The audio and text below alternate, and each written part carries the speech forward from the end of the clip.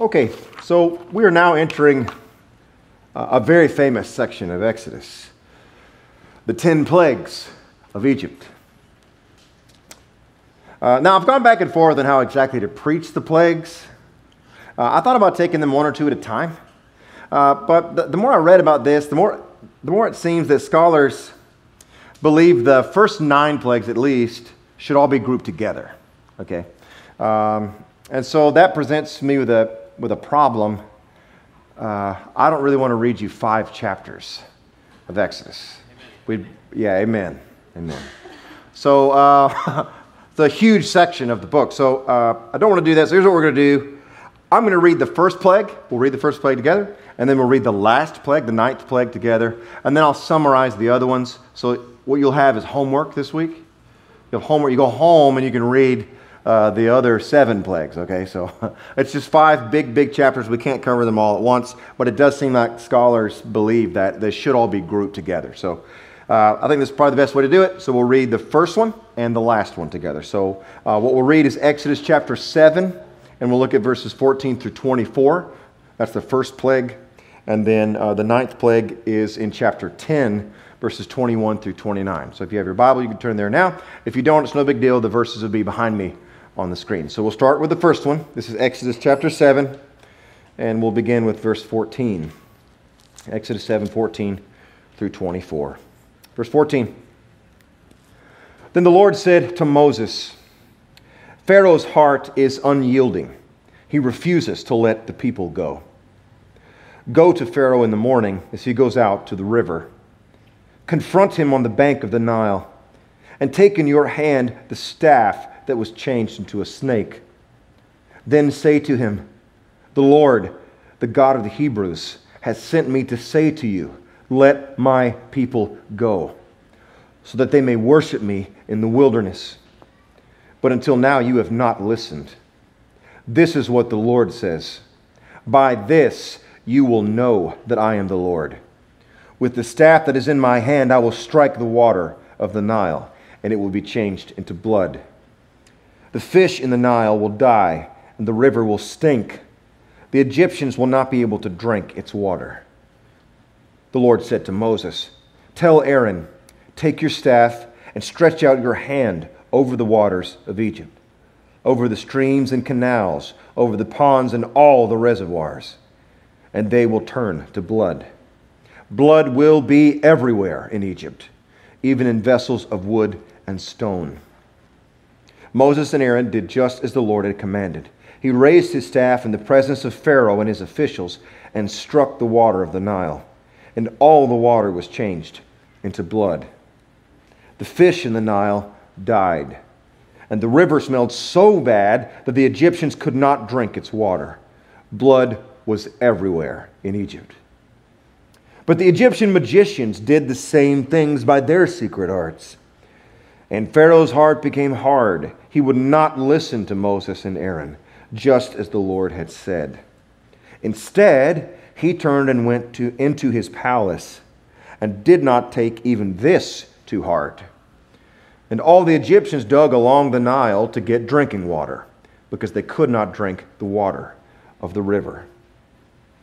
Now we turn to Exodus 10. We'll start with verse 21. Then the Lord said to Moses, Stretch out your hand toward the sky, so that darkness spreads over Egypt, darkness that can be felt.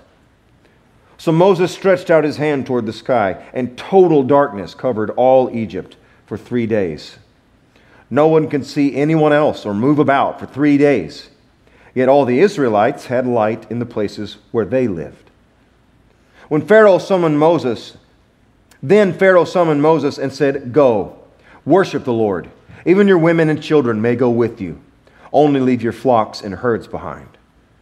But Moses said, You must allow us to have sacrifices and burnt offerings to present to the Lord our God. Our livestock, too, must go with us. Not a hoof is to be left behind. We have to use some of them in worshiping the Lord our God. And until we get there, we will not know what we are to use to worship the Lord. But the Lord hardened Pharaoh's heart, and he was not willing to let them go. Pharaoh said to Moses, "Get out of my sight. Make sure you do not appear before me again. The day you see my face, you will die." "Just as you say," Moses replied. "I will never appear before you again." This is God's word. Okay, so these very famous and very controversial chapters beg the question, why the plagues? Like, why? Why would God use plagues to free the Israelites? Well, there are two very common answers to that question. Two very common. And they're both wrong. Okay? They're both wrong. So the first common answer is, well, God is a God who smites sinners. You know? He destroys the bad people. That's why the plagues. The second very common answer is, yep, that's exactly why I left institutional religion.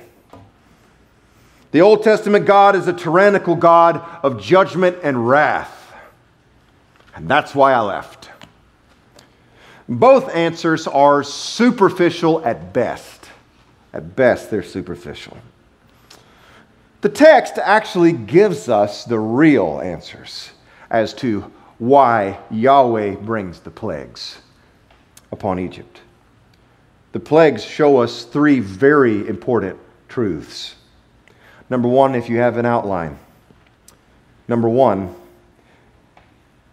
the plagues show us that Yahweh is the one God. The one and only God. How so? Well, back in chapter 5, Pharaoh asks Moses a question. He says, "Who is the Lord, that I should listen to him and obey him?" Who is the Lord, that I should listen to him and obey him? And when Pharaoh asks this question to Moses, he's not asking as an atheist, okay? He's asking as a religious pluralist. There were virtually no atheists at all in the world at this time. Almost everyone was a religious pluralist, which means everyone believed in a multitude of gods, okay? A multitude. So Pharaoh is essentially saying to Moses, "Hey, I've got gods already. Why are you coming to me with yours? Like, who cares? I've got my gods, you've got yours. Let's just let bygones be bygones here, bud. Like, our Egyptian gods work just fine. Like, why should I listen to yours? Who cares? I've got mine, you've got yours. Let's just let that be." So he's asking as a religious pluralist, okay? And you know what? Pharaoh would feel right at home in modern America. Right at home. He'd feel right at home in modern America. Religious pluralism is growing rapidly in this country. If it's not the most popular view at the moment, it's awfully close to being the most popular view, spiritual view in the country. And so the view essentially says this. The view says that there are many, many, many conceptions of God and spiritual reality. Okay? Lots of them. And no one should say that their conception of God and spiritual reality is superior to anyone else's. You see? You've got your gods, I've got mine, and let's just let bygones be bygones. You got yours, I got mine. Let's not try to convert each other. You know, let's just be at peace. I'll let you have yours. You let me have mine. That's the predominant view in America. And this is a very common objection to Christianity. Very common objection. Pluralists say that it's far too exclusive. Okay? It's far too arrogant. You shouldn't say that Jesus is the only way to God. Okay? You can say that he's a way to God. Fine. But don't tell us he's the only way. That's arrogant, and it's intolerant, and it's exclusive. Don't tell us he's the only way. All views of God are equally valid. Muslims are as equally valid as Christians are. And so you can't say that yours is superior. It's arrogant and intolerant. But here's the only problem with that view. The only problem with religious pluralism is that it does the very thing it is accusing Christians of. It does the very thing it's accusing Christians of. It is an exclusive spiritual truth claim, you see. Exclusive spiritual truth claims, as it turns out, are unavoidable. That includes atheism and agnosticism. They're unavoidable. Everyone's making exclusive truth claims. But I would say that modern religious pluralism is the most arrogant, the most exclusive of them all. Oh, the irony. It's the most arrogant of them all. You see, the only way that you can say that all spiritual roads lead to the top of God's mountain, the only way you can say that is if you can see the whole mountain. You see what you're claiming? You're claiming that only you can see all of spiritual reality. You have more knowledge than the Muslims. You have more knowledge than the Christians. You have more knowledge than the Jehovah's Witnesses. You have full spiritual knowledge. It's astonishingly arrogant to say that. Astonishingly arrogant. In fact, it's the most arrogant claim. It's religious pluralism, that all roads lead to God. The only way you can say that is if you have full knowledge of all the roads. I hate to break it to you, but you don't. You don't. And so the plagues of Egypt show us that this view is not only arrogant, it's just dead wrong. It's just dead wrong. You see, the plagues are very carefully chosen by Yahweh. These are not just random natural disasters, okay? It's not like Yahweh is sitting up there thinking, how can I really torture them here? I know, I'll send them flies. That's not what's happening, okay? Every plague of Egypt corresponds to an Egyptian deity, you see. Every plague corresponds to an Egyptian deity. For example, the first plague was against the Nile River, right? We just read that. Well, Egyptians didn't just drink from the Nile. They didn't just bathe in the Nile. They worshipped the Nile. The Nile was a god to the Egyptians. And so Yahweh, through the first plague, proves that the Nile, in fact, is no god at all. It is no god. It is powerless to fight back against Yahweh. Side note that I think is pretty funny here. I don't know what this adds to the sermon. I just think it's funny. So did you notice the magicians came along? Pharaoh kind of panicked a little bit. He's like, hey, guys, let's show him what we can do. And so, they had this devastating plague, right? It turns the whole Nile into blood. It ruins the water. I mean, this is devastating. And what do the magicians come around and do? They make it worse. They make more ruined water. That's hilarious to me. Like, you would think if they were going to try to one-up Yahweh and show their real power, let's show them our power, our God's power. You think they would solve the problem, right? You think they would turn the dirty water back into clean water. That's not what they do. They come and make the clean water dirty. Okay, that's hilarious to me. Maybe that means nothing to you. I just think it's funny. I feel like it cracked Yahweh up. I just feel like he thought that was hilarious. They didn't solve anything. They made it worse. So funny.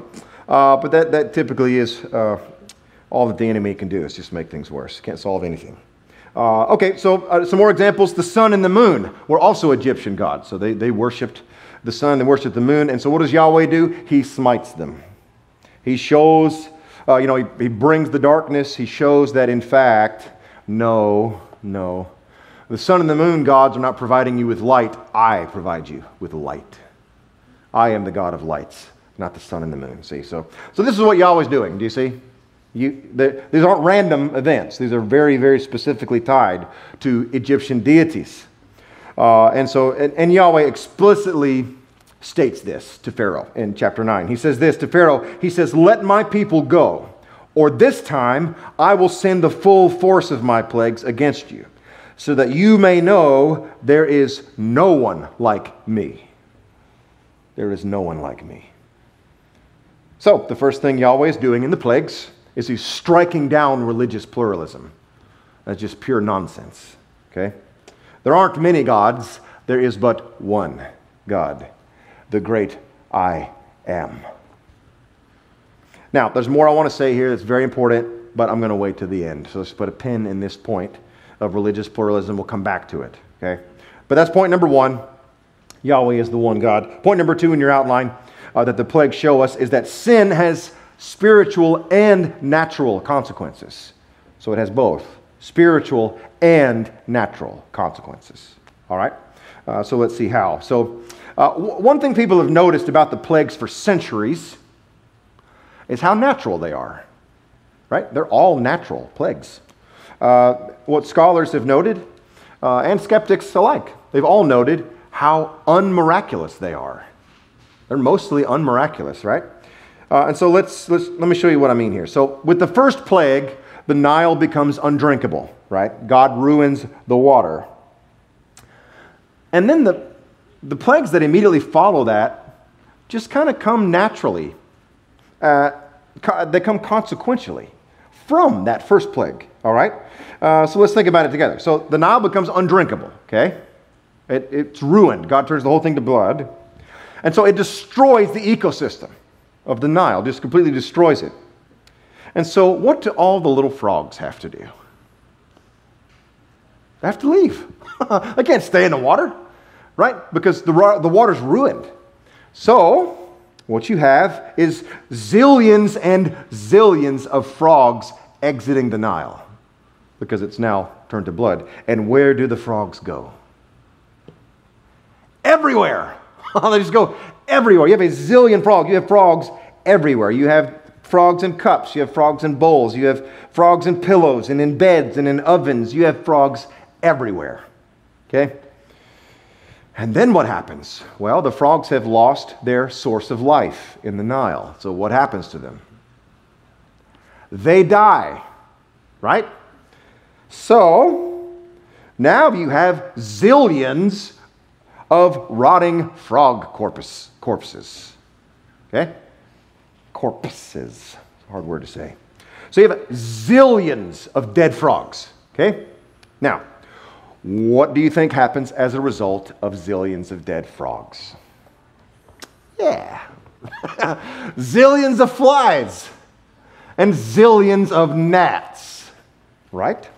That's what happens. So, the second, third, and fourth plagues happen very naturally as a result of the first plague.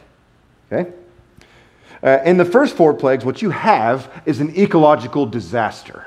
Okay? That's what happens there. And then, what happens naturally as a result of that? You got this ecological disaster. What happens? Well, plagues 5 and 6 are what happens. Okay? You have epidemics break out. Epidemics break out. You have an epidemic that destroys the livestock, and then you have an epidemic that destroys the skin of the Egyptians. Now, God does break this cycle somewhat in the next plagues with the hailstorm, brings the hailstorm, and then the swarm of locusts.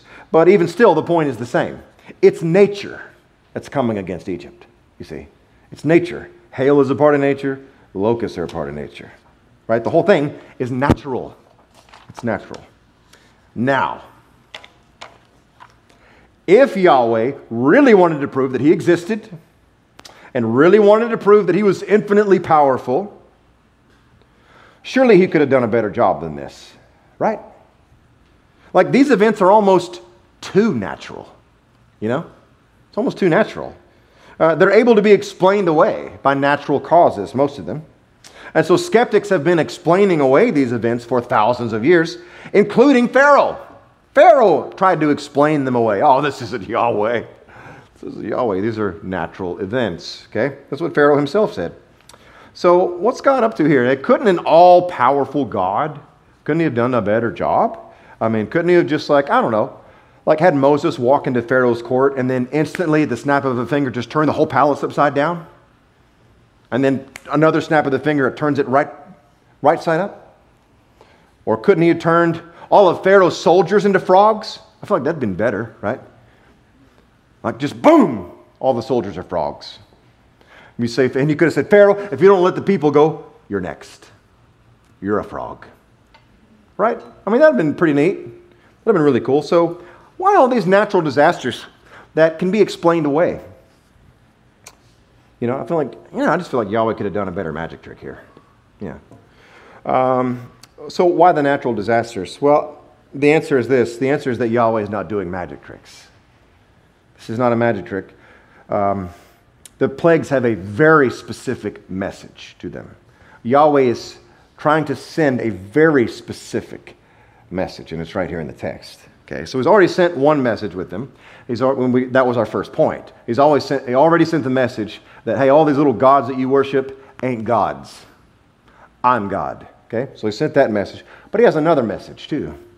What's that message? Well, for many decades now, scholars have noted something very interesting about the Hebrew language of Exodus 5 through 10. What they've noted is that it seems to mirror the text of Genesis 1 and 2. It mirrors the way that the text is laid out in Hebrew. It mirrors Genesis 1 and 2, which is pretty interesting. So what is happening in Exodus 5 through 10? Well, what's happening is a reversal of creation. That's what's happening. It's nature out of control. It's nature reverting back to pre-creation chaos. You see, what you have in Genesis 1 and 2 is this. God takes the elements of light, darkness, land, water, weather, plants, animals, and man, and he brings them all into a beautiful, harmonious, interdependent whole. Okay, so he's got all the elements. It's chaos, right? And God takes all of these chaotic elements and then fits them all together, like hand in glove, right? Fits them all together, and they work together in such beautiful unison that every element flourishes. Everything flourishes. Everything's coming up roses, right? Until what? Yeah. Until sin enters the world. When sin enters the world, so does death, decay, and disorder. Right? It's what you see in Exodus 5 through 10. It's what you see here. You have the elements working against one another rather than working with one another, right? The weather destroys the animals, the insects destroy the plants, and on and on and on until you get to the end of the plagues, which brings us all the way back to Genesis 1 verse 2. Brings us all the way back to Genesis 1 verse 2, which says, "Now the earth was formless and empty. Darkness was over the surface of the deep." Brings us all the way back to chaotic darkness. Exodus 5 through 10 is a reversal of Genesis 1 and 2. And this is Yahweh's message with the plagues. This is Yahweh's message. Yahweh is saying, through the plagues, he's saying, to sin against me is to unleash the natural forces of chaos. When you sin, you're not only violating me, you are violating the fabric of my creation. Sin goes against the natural order of things. You see, sin doesn't just have spiritual consequences. Sin has natural consequences too. And Exodus 5 through 10 is just a grand object lesson of this truth, a very grand object lesson. And we kind of already know this. This is already intuitive anyway, when you think about it. For example, when you commit adultery, you not only drive a wedge between you and God, no, you drive a wedge between you and your spouse, between you and your children, between you and your in-laws, etc. When you get drunk, you not only break down the relationship between you and God, you break down your own body, right? You poison your very own cells. That's what you're doing. When you lie, you not only sever your relationship with God, but you sever the relationship with the person you lied to. broken their trust, right? So sin causes a breakdown of the natural order. We already know this intuitively. But Yahweh decides to give us a very grand reminder that sin causes a breakdown, both spiritually and naturally. Now, these first 2 points, as you're probably already thinking, they're very bad news for us. This is really bad news. Let's close in prayer. I'm just kidding. So we've got really bad news. We have Yahweh is the one and only God, right? He is the ruler of all things. Point number 1. Point number 2, sinning against him causes both spiritual and natural consequences. And if that's true, we're in trouble. We're in big trouble. Why? Because we cannot stop sinning. We can't stop it. We sin like crazy. We love it. We're addicted to it. I'll raise my hand right up here with you. I'll put my hand right next to yours. We're addicted to it. We love it. We want to be our own gods. We want to call the shots here. We're addicted to it. We love it. And that's a problem. Because Yahweh is the only God, and sinning against him has major consequences, spiritually and naturally. This is really bad news, but thankfully, ladies and gentlemen, that's not the only 2 things the plagues show us. Our final point this morning, point number 3, the plagues show us that Yahweh is a redeemer. Yahweh is a redeemer. So if you do your homework this week and you read through the 5 chapters, here's what you'll notice. And here's something that scholars have pointed out. They point out that in the plagues, God seems to be pulling his punches. Seems to be pulling his punches. So if the primary purpose of the plagues is to judge Egypt, why doesn't God really drop the hammer on them? You know? Why doesn't he just, just bring the wrath? You know? And that's what people kind of think that happened during the plagues. You know, as I've told you, I've had many skeptics over the years actually bring up the plagues of Egypt as one of the reasons they left the faith. Okay, they said, I just can't accept a God who would bring wrath like that upon the people of Egypt. And you know what I like to say? I say, have you actually read the story? Like, I know you've seen a bunch of atheist memes on social media. And you probably follow some atheists on YouTube, you know, who have said this and that about the Exodus. But have you read it? Have you read about the plagues? And you know what the answer almost always is? Well, you know, we went through it maybe a long time ago when I was a kid. Okay, so the answer is no. So I give them the same homework I gave you. Read them. Read them. You're claiming that God is really bringing the wrath down on Egypt, and this is a terrible thing. But actually, if you read the story, no, he's not. No, he's not.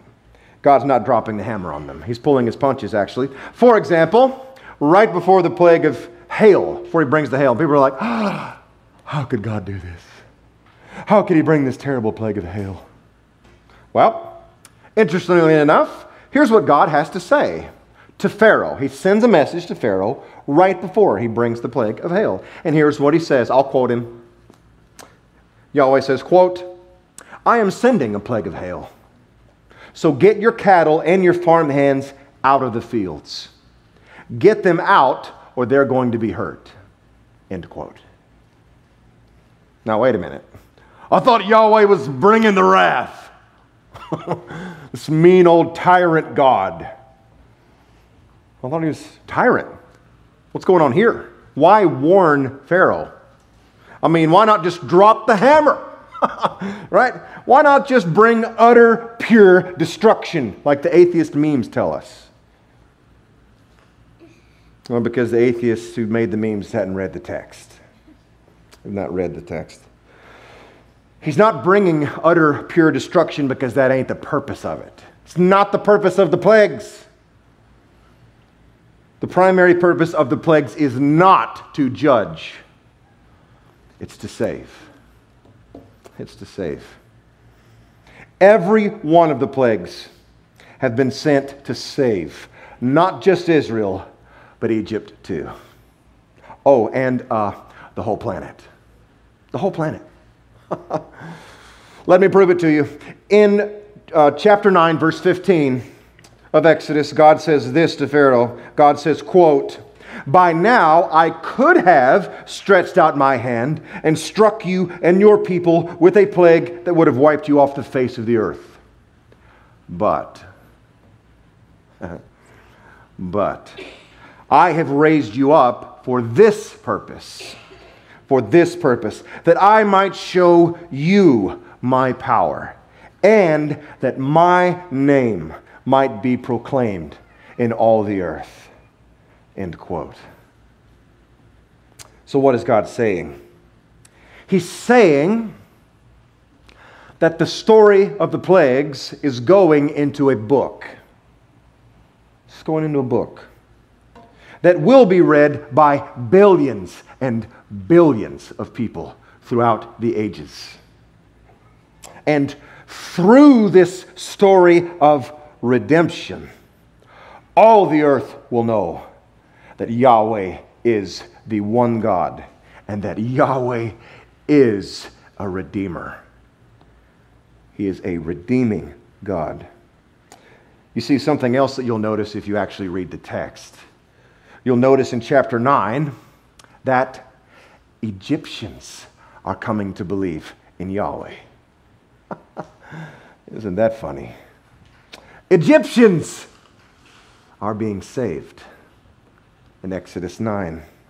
You see, folks, the plagues are not just saving the Israelites, they're saving the Egyptians too.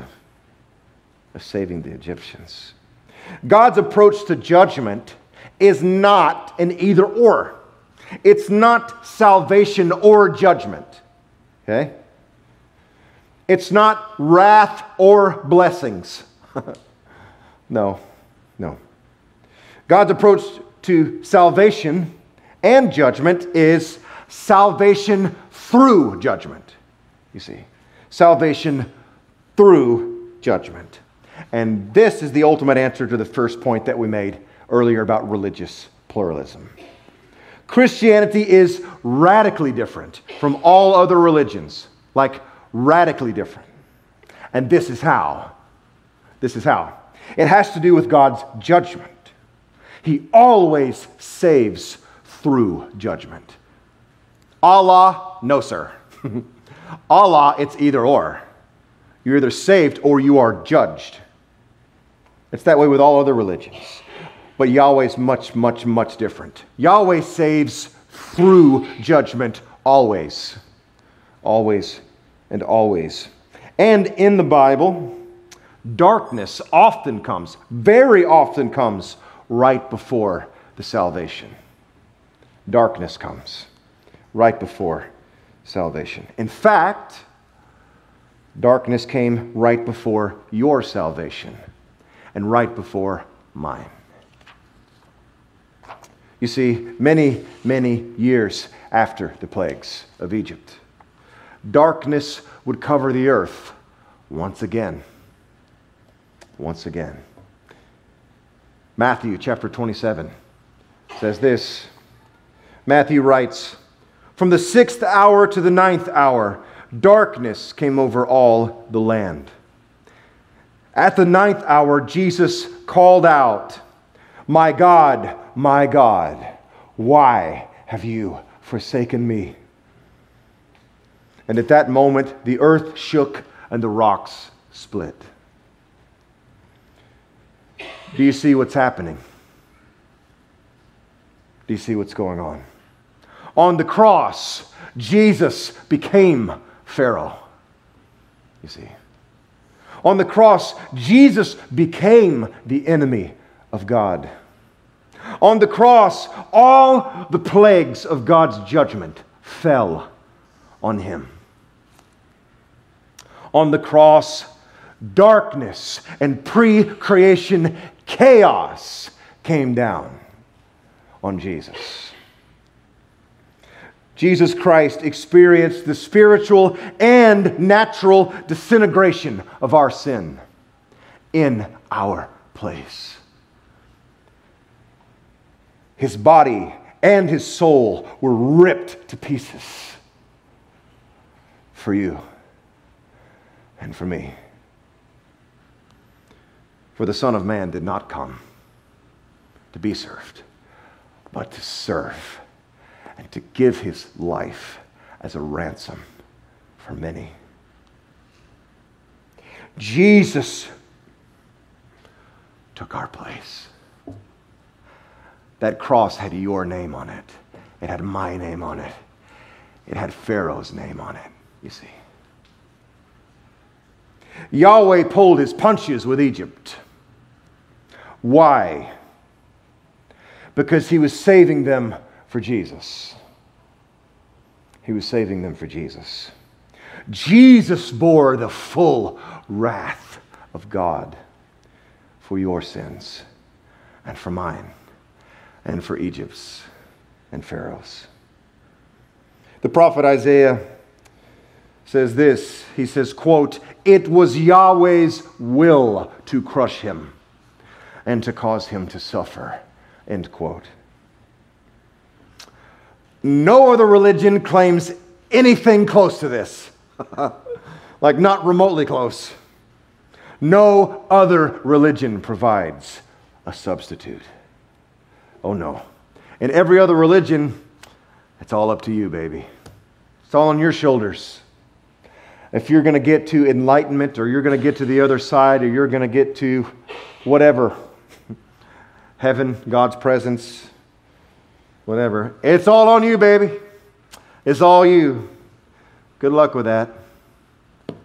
That's all up to your efforts and your discipline, your holiness, your righteousness. Good luck. Good luck. But not Christianity. Christianity actually lays nothing on your shoulders. Like nothing. There's nothing on your shoulders. Nothing's riding on you. Everything instead is riding on your substitute, on Jesus. You weren't righteous, but he was.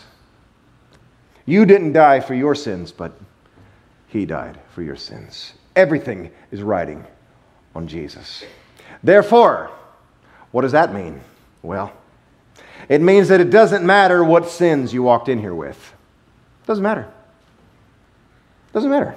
It doesn't matter what sins you walked in here with. What, your sins of your past, your sins of your present, they're irrelevant. They're totally irrelevant.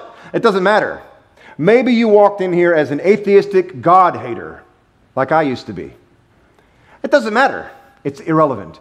Jesus has made your sin and rebellion a moot point, because everything rode on his shoulders, not yours. You're not capable, but he is. He's capable. And so though your sins will still have natural consequences, for sure, as long as you are alive, they will carry with them natural consequences, definitely. But the eternal consequences, these spiritual consequences, have forever been taken away. They're done. It's over. That's over. The spiritual consequences are over because of your substitute. Because of your substitute. He died for your sins. And he rose again for your justification, you see. Christ has done it all. Why? Because unlike all other gods, Yahweh is Redeemer. He is. He's our Redeemer.